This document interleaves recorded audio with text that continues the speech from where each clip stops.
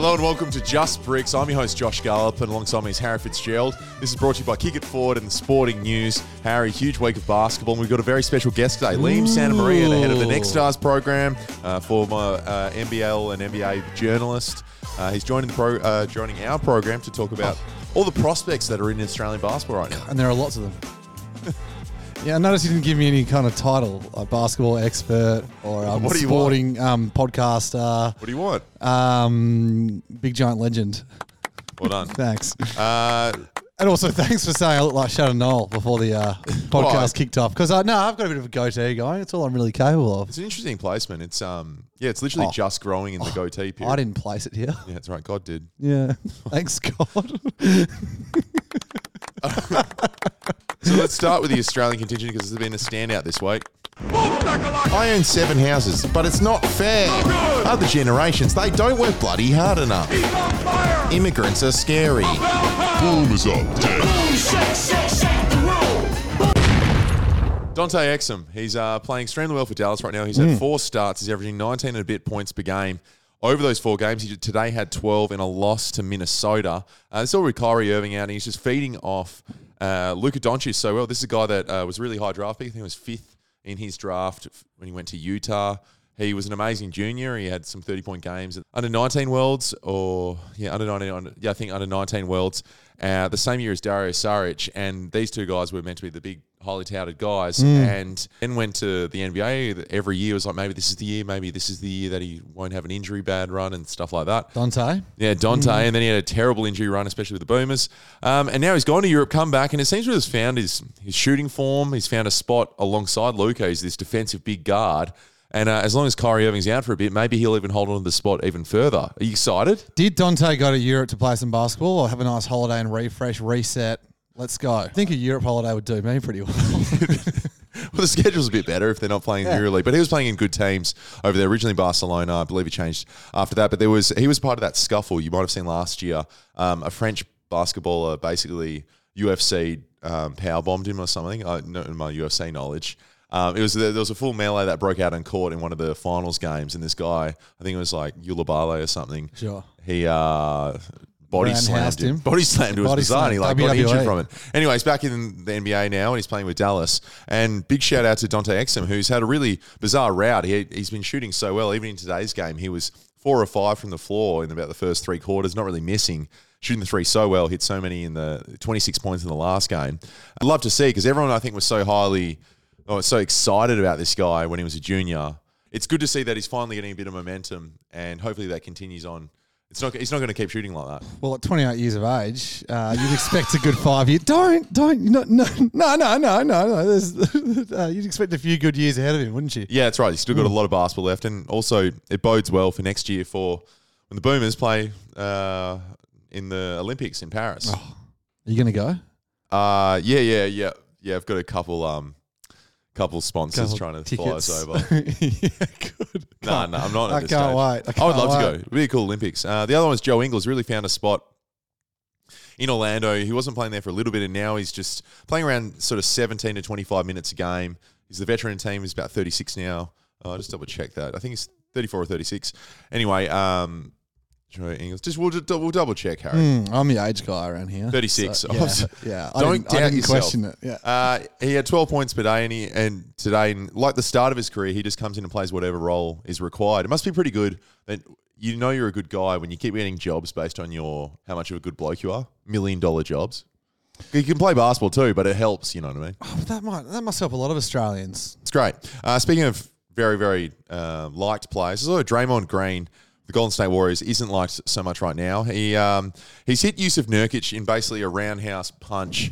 But then he said after the game, I didn't intend to hit him. Now, Harry, if you have a 4-minute long highlight reel of your dirtiest plays that doesn't include the most recent one, do you have much of a leg to stand on? There's so many ball kicks that at some point you're like, what do you mean you didn't intend? You've kicked every single continent's nuts. You know what's a dead giveaway? Don't worry about the highlights package. Just the first photo on Google Images of Draymond Green guilty. So is he playing in? He's not playing in the rule book, is he? No, but so he's been suspended indefinitely at this stage. Now, there's a joke going around that he's trying to take out all the Europeans. So he takes out Nurkic. He stood over Sabonis, a Lithuanian dude, the other week, the All-Star as well. But he's also had a lot of history. The Steve Adams one where he lifted his knee basically needs Steve Adams in the nuts. Now, one would assume Steve Adams is a pretty fortunate guy in that department, so wouldn't have taken the biggest knee. But he sent him to the ground, and that was early on. And the stuff he used to do to LeBron as well. So is this guy, is he doing it when the umpires aren't looking? No, he just plays on the edge constantly. And the problem is now I think his body's going a bit. He's not as athletic as he used to be. Okay. So this is becoming more frequent because he's frustrated probably. And his team's doing poorly now, and they've always been winning championships. For a non-contact sport, basketball is pretty aggressive. A lot of contact, yeah. Yeah, a lot of contact. Seriously. It's like netball too, hey? Oh my God, don't get me started on social mix netball. I won't get you started. But like, amateur sports, when there are no cameras around picking that stuff up off the play or when the umpires aren't looking, that's when it's a serious problem. I remember getting just punched for no reason 100 metres off the ball in footy. Yeah, well, that's right. Yeah, well, what are you doing, mate? You wanted to, it's almost Christmas. Oh, what a time of year. Magical time of year, in fact. You were talking about this, how you found it weird that the NBA plays games on Christmas. Yeah, I kind of seem to forget that each year. Then I'm reminded when I see some fixtures. I think it's for the players, not that good. You want to just enjoy your Christmas. You might be away from your home or.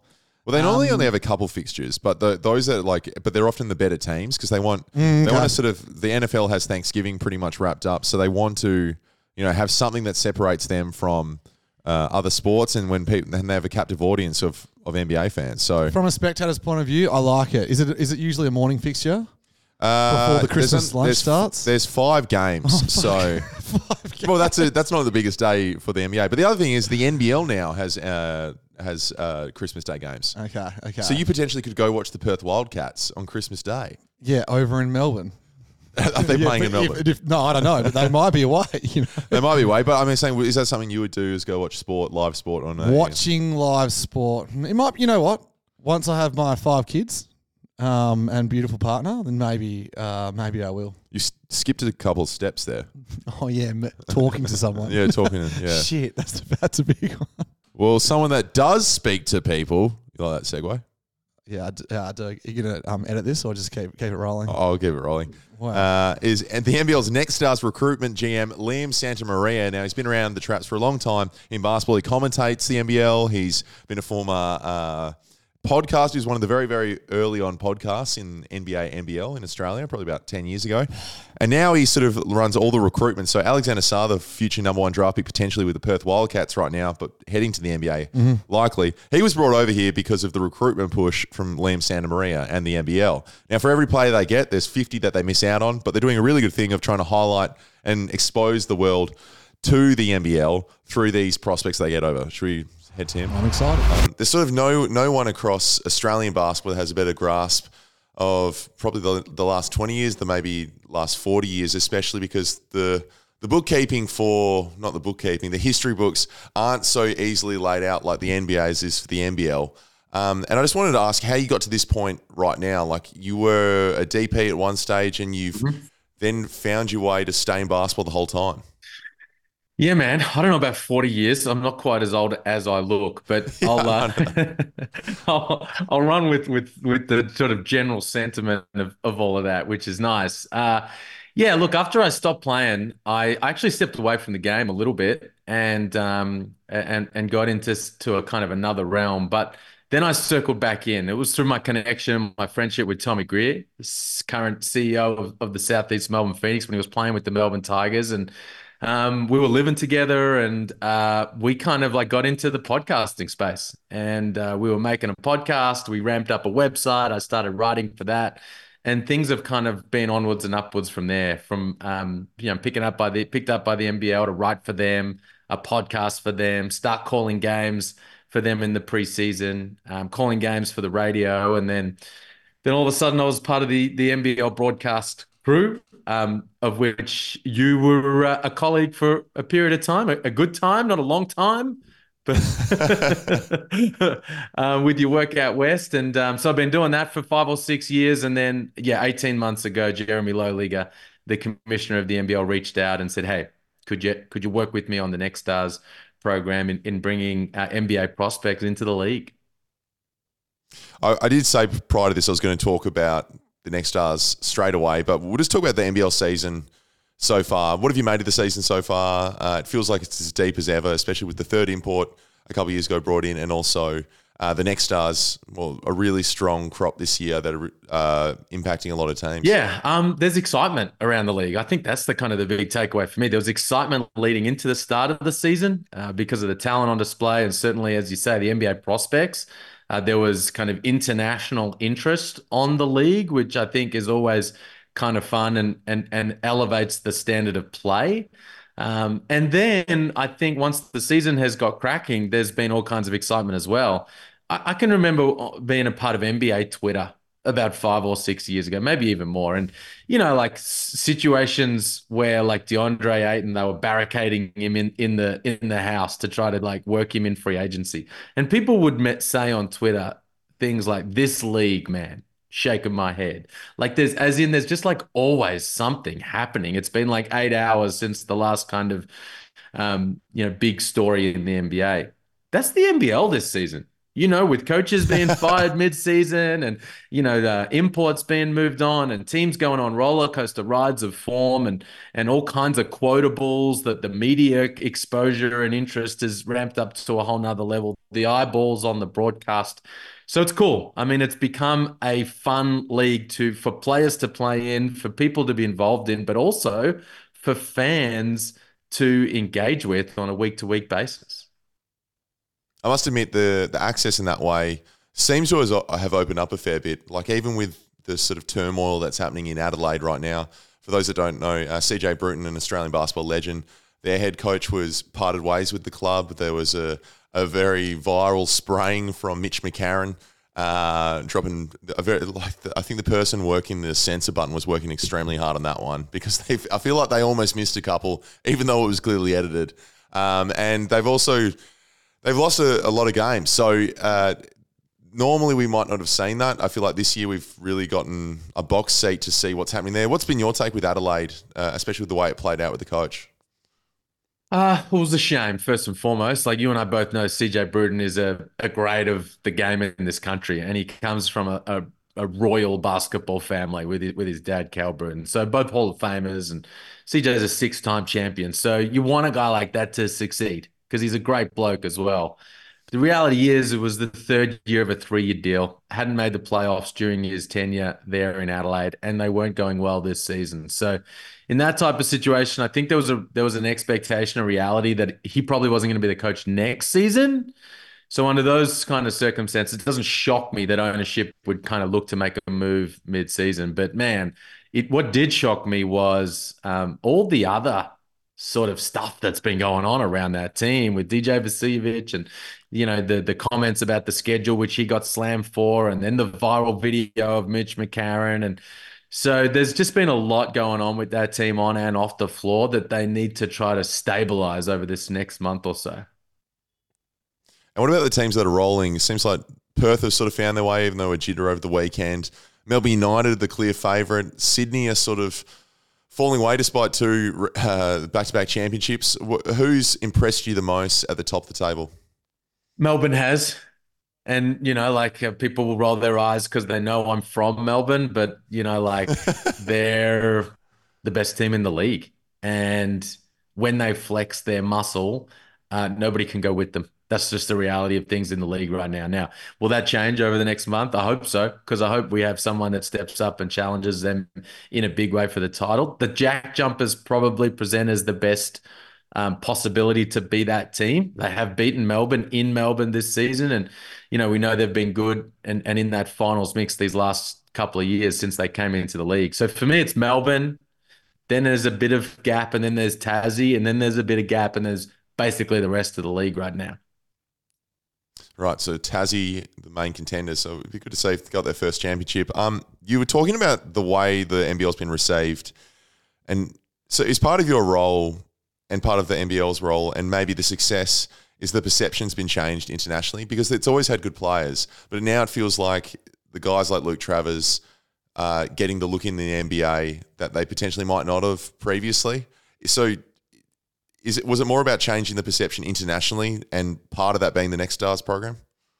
Yeah, I think that's a big reason why the Next Stars program exists, is to try to create international interest in the league, for sure. Because, as a league, I think one of the things that we want to do is like tap into the commercial opportunities that exist around the globe, right? This is such a competitive sporting landscape here in Australia, and you've got some behemoths in play in Aussie rules football and rugby and the like. So your growth and our growth in Australia has been terrific over these last few years, especially starting to try to own this summer space.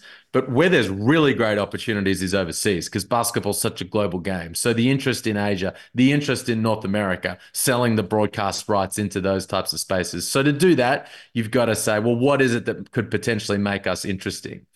And one of the things that can do that is developing elite NBA talent. It's kind of like, when you like knew the band before they were cool, right? Like everybody likes to watch prospects and see them build up to become stars of the NBA. So LaMelo Ball, Josh Giddey, we've seen some of those guys come through. We got a guy in the league right now who is in the conversation to be the number one pick overall in next year's NBA draft. That's really cool to have as part of our league. So yeah, the Next Stars program plays a big role in doing that. And, I'm hoping to kind of help in continuing to build that from now into the future.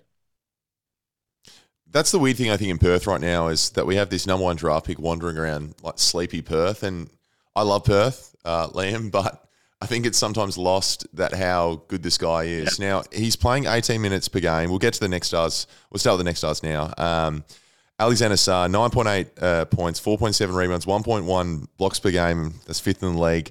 And that's only in 19 minutes per game. Is he on a minutes restriction? Is this enough to show NBA teams what he can do? When you compare it to I don't know, Şengün, what he did in Turkey prior to going to the NBA, or Wembanyama in the French Pro League. How is that comparable to what we're seeing from him at Perth? Yeah, he's not on a minutes restriction. He's on a John Riley restriction, which is just kind of the reality of things sometimes for younger players. He's playing behind Keanu Pinder, who is not the same type of NBA prospect in any way, shape, or form. But, he's a big, strong, grown man who's an elite player in our league because, of what he's developed into. So that's the reality for Alex Sarr. He is playing enough, though, to show the type of upside that he has. And as you know, the NBA draft is so much about upside and potential. 7'1", 7'5" wingspan, so versatile, projects to be a real impact defender at the NBA level, can switch out, slide his feet, stay in front of the ball, which he's showing in his minutes, but can, is an elite rim protector as well. And then has a versatile offensive package, can put it on the deck and make plays in transition, can catch and shoot the three ball, and is obviously a vertical lob threat, and guys like throwing it up to him because he can throw it down. So, but you put all that together, and he's the type of guy that should and deserves to be in that conversation to be the number one pick. How much of your role is dictated from a success standpoint on these guys getting picked up in the NBA? Heaps. I mean, it's like a player. You got to play well to stay in the league or to go to build your role. Like it's like a coach. Like you got to win, right? Like GMs of any description, when you're in player evaluation and recruitment, like you got to get the right guys who do well. So it's really important. And when we're trying to kind of talk to the next batch of players, the history of player development and success that exists within the program is really important. So, it was helpful for Josh Giddey to see that LaMelo Ball had been successful through this pathway. It was helpful for guys following those guys to see what they'd done. And I think it's helpful for this next class of guys that we're talking to see what's happening with Alexander Sarr and Bobby Klintman and Alex Tui and all these type of guys around the league right now. Now, we'll get to those players in a second. I just wanted to ask you quickly, when you go from being a journalist or even just a basketball enthusiast who's researching these players, just a lot of the time, just, at 10 p.m. when you're down a a YouTube rabbit hole. How much of that translates then to, all right, well, I follow all these players. I kind of know what makes a good prospect. I follow basketball enough to then, effectively become a GM for every team. Yeah. The way I kind of look at it is I'm kind of like an assistant GM for every team, right? Like every team has their Yep. key decision makers building their roster, and I'm sort of putting my hand up, say, hey, I can help. I can help you to find a player that can help your team moving forward and help your organization. So let's work together. Yeah, man. I mean, everybody loves those kind of like late night YouTube rabbit holes, and everybody loves kind of being a player evaluation. Like certainly people that I mix with, in terms of junior basketball and watching young players or your son or your daughter or your niece and being like, oh man, I wonder what they can become over the next few years, and then watching kind of like college basketball over the years and being like, okay, man, he's a great collegiate. I wonder what he's going to be like as an NBA player and whether his skill set kind of translates across. So yeah, I think we've kind of all done that in an ad hoc kind of way over our time in basketball. And now what's fun for me is I get to do it on the day to day in a really meaningful way in an attempt to help our league and our clubs. How hard is your role and the league's role in managing expectation between the player and what he wants to get out of the season, and also the team as well? Because you have there's a real range of results from the players this year. Some absolute studs, and even Alex Tui from Sydney, who we'll speak about in a second. The Kings have probably, or fans have probably been surprised at how successful he's been in multiple sort of different roles in a changing role.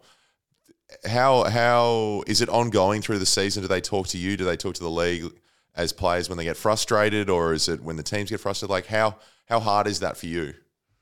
I wouldn't say it's hard. It's part and parcel of the job, and I embrace it because one of the things I think that's important in my role is to develop really good relationships. So really good relationships with agents, with the players and their families, and the people that are involved with them through the recruitment process, and with the clubs as well. I'm going to work hand in hand with those guys, with Danny Mills and John Riley in Perth, and with Matt Campbell and his coaches in Illawarra, and all the clubs that have different Next Stars in place. And I'm going to serve as a bit of a support system throughout that period of time, for sure. Me and Jeremy Lowliga, Vince Crivelli, who's working with us in the Next Stars space now as well. So it's part and parcel of it, for sure. And I think the key is trying to find great situations for both player and club from the outset. And that's hard because these guys are young players just oozing with potential, and our teams are trying to win games and win championships. So it's about trying to thread the eye of the needle of bringing in an Alexander Sarr or a Bobby Clintman or an Alex Tui, or what I think over the next couple of months is going to be the case with Trenton Flowers and AJ Johnson, of guys that have that right level of talent, but can also get out there on the floor, play minutes, and help the team win games. And when you can get both of those things happening at the same time, then you get good results in the Next Star space. All right, we'll do a rapid fire through some of the guys this year. We've already spoke about Alexander Sarr. Bobby Clintman has probably surprised a lot of fans that weren't across this Swedish prospect. He's so long. He's been sort of let off the leash at Cairns. Where do you see his ceiling, and where do you see him going potentially in the NBA? I think he's a lottery pick.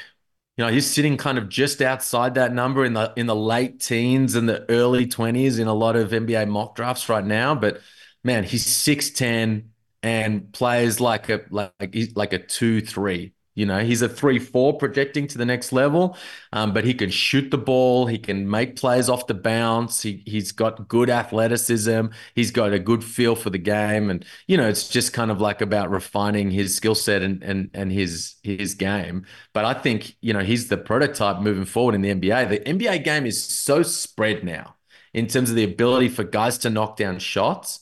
You need bigs who can shoot And you need bigs defensively who can move, help, but also recover out to the 3-point line. And that's Bobby Klintman. So he's been great. He had 2 years in the States after being in Sweden, one at Sunrise Christian Academy and then one at Wake Forest before coming here. So that helped him for sure get ready to play in the NBL. And he's playing in the factory there in far north Queensland with Adam Ford, who loves to tap into exciting young talent. So it's a great situation, and he's having a really successful year. Alex Tui, he turned down to Gonzaga and ends up in Sydney. For those that saw him playing as a junior, he was a sort of one-man wrecking ball with Canberra, always carrying the teams at the national championships, and then was so dominant at the NBL 1 level. He seems so comfortable playing at the NBL level. He's had some crazy highlights and his shooting's improving in consistency. What have you made of him, and what's been the reaction from scouts to you about Alex Tui? They love his high IQ on the floor. And look, there's a space for guys in the NBA who are 6'9" and can knock down shots and play with a high level of basketball IQ. Absolutely. Teams want to have those kind of guys on their roster. So they've been really impressed with what he's brought to the table. In fact, like, he started every game for the two-time defending champs as a 19-year-old. Really, really impressive. Now, part of that is some other guys have been injured. DJ Hogue missed some time. Jalen Galloway missed some time. But, an elite young Aussie prospect, it's really important to me in the league that we have guys like that in the Next Stars program. So really cool that, he eventually kind of felt like this was a great pathway for him. And the reality is, he's in the conversation to be a first-round draft pick right now as a result of all of that, which is a huge credit to him and the Kings. But also just kind of goes to show what type of opportunities this pathway can present for young, exciting talent, both here and abroad. Yeah, that's what I was thinking. Ben Henschel might get that this year, but I hasn't seen the minutes. There's the sort of Koulibaly effect is when you're playing with Wembanyama every single game, scouts start seeing the other guys in the team. And I think he'll probably benefit a lot from that, a guy like Alex Tui, when there's all these guys going to games. Not that he wasn't a prospect anyway, but you're just getting more chances to show what he can do. Rocco Zikarsky, I saw him against Saar in person, and he held his own, but he's so much younger he's still so young. But he's not your typical sort of still finding his feet 7-footer at that age. He seems so much more polished. What's been the feel from international scouts and things like that about this young guy playing in Brisbane? Yeah, well, they're excited for him. They know that he's next year's draft class, right? So he's a 2025 guy, not eligible for 2024 because of his age. And who knows? Like, there's no need for him to be in any kind of rush. Now, the expectation is going to be a first-round pick in 2025. But he could take his time, because big guys sometimes do take a little while to fully kind of tap into their potential and find out exactly who they are. So we'll see how that goes for him. Man, like, he's 7'3", can move, and the thing I love most about Rocco and why I really, wanted to bring him into the program and believe in his talent is he is a competitive beast. Like, he's got some young Andrew Bogut, some kind of like young Chris Anstey about him, where he's not going to back away from anybody or anything. So that bodes well, and he's going to have an enormous season for Brisbane next year. What are your targets for next year? Allowed to sort of reveal any, or is it non-stop for you watching who you're sort of eyeing and potentially talking with? Because I assume for every conversation that makes it over the line, there's 20 that don't. Yeah, for sure. So it's an ongoing process. Lots of conversations taking place at all times with people, players, families, agents around the world. We've got a head start on next year's class because Rocco's going to be with us, a first round prospect. So that creates already a high level of interest in the program. There's a little bit of a wait and see on some of our guys in terms of whether they declare and stay in this year's draft. And if not, are they going to be back in the program? So Alex Tui, AJ Johnson, Trenton Flowers, a little bit of a wait and see with those guys on how the rest of the season plays out. And then obviously we're talking to a lot of different guys. Obviously the success of all the guys that have come through the program in previous years, but particularly Alexander and Bobby and these type of guys this year, has created a high level of interest in the pathway. And sort of we're going through those prospects right now and seeing who might work for the league next season. He escapes me his name right now, but there was that Queenslander he's the really strong. I think he's about 17, 16 right now, around the same as Rocco in his national team. You don't know his name off the top of your head, do you? Roman Silepa. Roman Silepa. Surely he's someone that the league's interested in. Tracking him closely. Have been for a couple of years now. Yeah, because I mean, people who've watched Roman play know how much of a beast he is. So it's been cool seeing him play in the NBL 1 last season, and he's locked into play back with, I think it's the Southwest Metro Pirates again in the NBL 1 North this season. So that's been cool, kind of seeing him go up against men in that next tier down. So yeah, going to continue to kind of watch him closely over the next little while. Liam, thank you so much for your time. Get out and go to NBL games and see these guys while you can. Alexander Saar, Bobby Clinton, they probably won't be in this league too long. So thanks so much for your time, Liam, and best of luck for all the recruiting. Awesome, man. Thanks very much.